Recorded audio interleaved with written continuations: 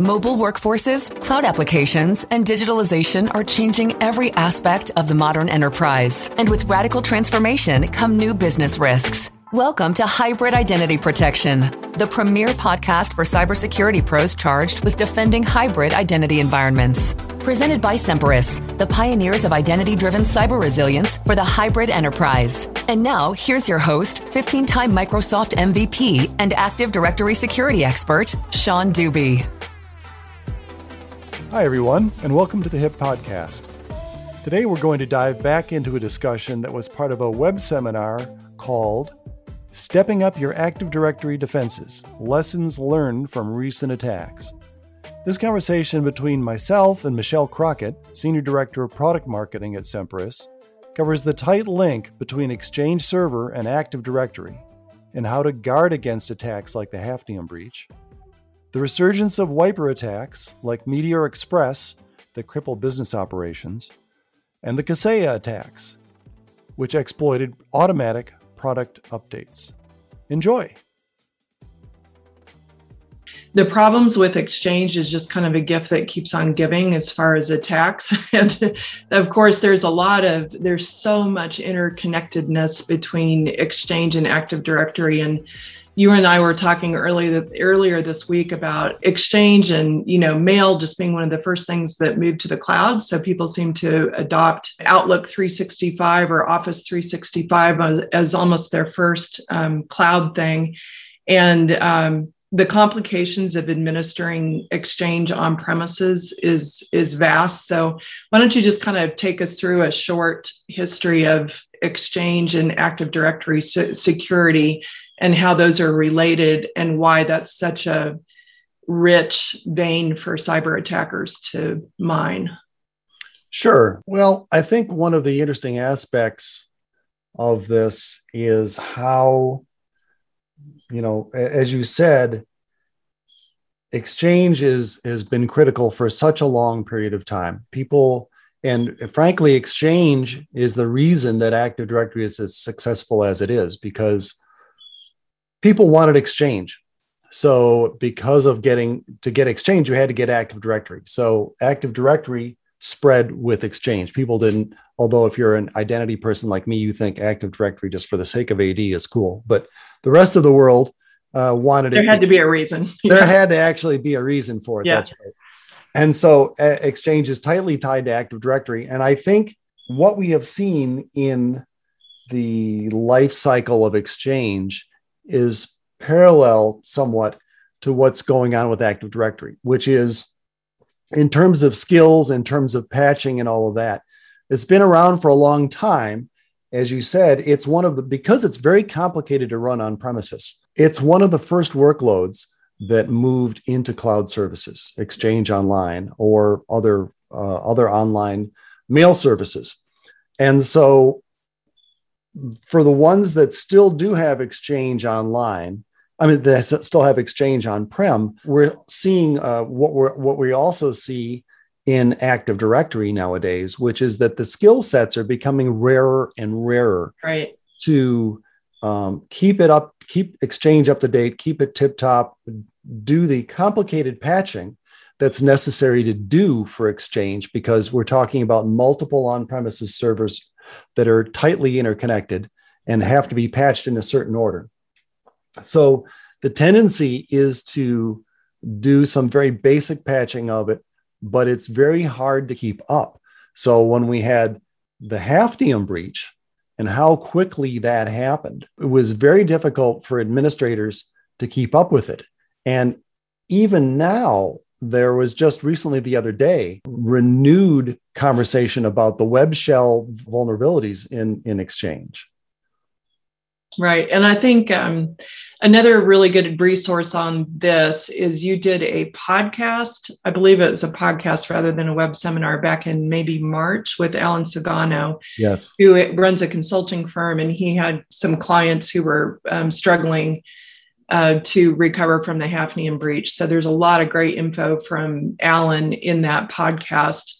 In fact, we've got a summary blog on the site called Timeline of a Hafnium Attack. And it does a really good job of laying out what the chain of events were there. and where the vulnerabilities were. Yes. Yes. So anything else to point out about the linkedness of Active Directory and Exchange and what to watch out for there? Or is it just apply the patches when they come out? Especially if you are, as pretty much everybody is nowadays, using internet-facing interfaces to Exchange, Outlook Web Access, which is the inroad for the attackers as well. Patch now, patch often. Okay, sounds good. So let's see, besides this, we were going to touch a little bit on a couple of other things that popped up this summer. And one of them, which we haven't really talked about a lot lately, is wiper attacks. But there was an interesting one dubbed Meteor Express that attacked Iran's train system. Right. And the connection with AD is a little bit more obscure. I think you did some digging on this to find out that connection there, but it was definitely a case of elevated permissions. So do you want to just take us through that a little bit? Sure. The common thread, let me start out by saying the common thread in all of these is using Active Directory as the highway. Right. We see that. And I love to bring this, not specifically related to Meteor Express, but I love to bring this up because I don't think it's well known. And it was a real eye-opener. At the Identiverse talk this summer, Alex Weinert, who is the Director of Identity Services at Microsoft, and was intimately involved in the whole SolarWinds, Solaragate, whatever you want to call that whole incident. He said that less than 5% of the companies that had been attacked by the threat actor were compromised using the SolarWinds exploit. 95% of them were compromised using password spray attacks against Active Directory.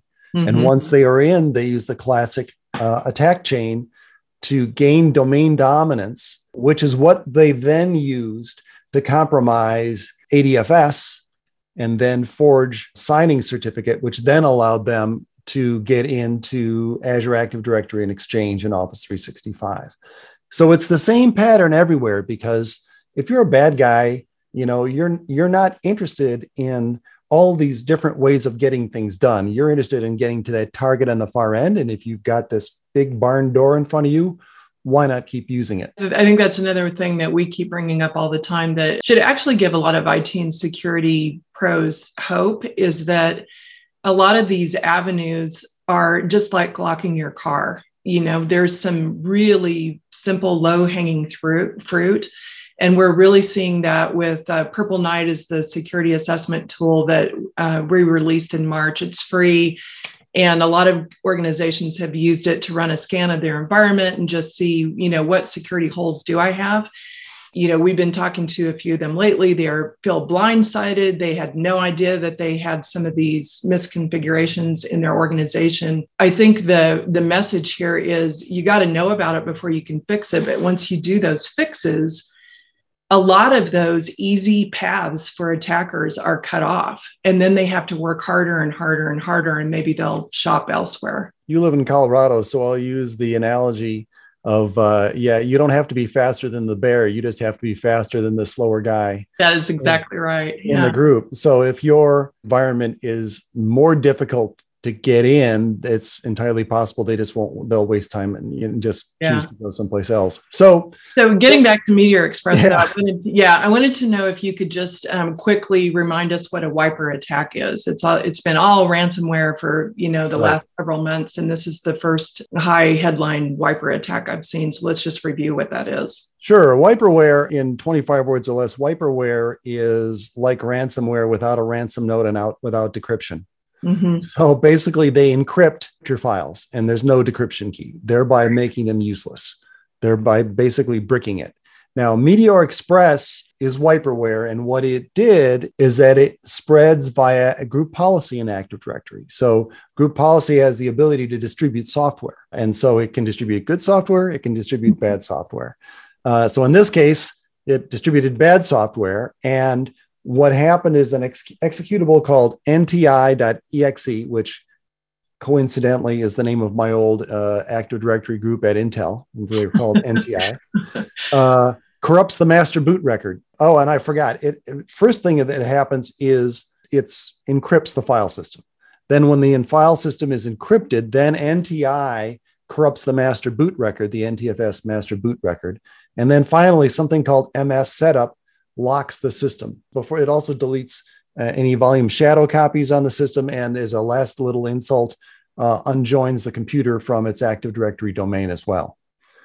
So sounds pretty devastating. Yeah, I mean, it's not happy software. It's designed, all the steps that you're looking at are just designed to jack up an operating system as much as possible. And what are some of the most famous wiper attacks? So this latest one, I mean, it caught my attention, but I know there's been more famous ones in the past.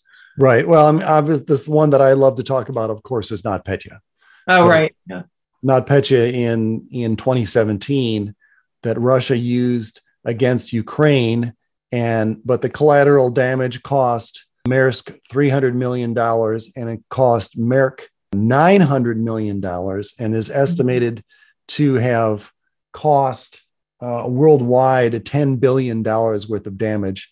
And that was wiperware that was propagated with a couple of zero-day exploits and spreads like lightning throughout a corporate network and encrypts everything in sight using Active Directory as its propagation method. So, right. Fortunately, not so much one-way wiperware right now. That's ransomware is sort of a variation on a theme. Ransomware and wiperware are like, evil brother and sister. Yeah, wiperware seems like the thing to do when you're just doing it. When you want to wreak havoc.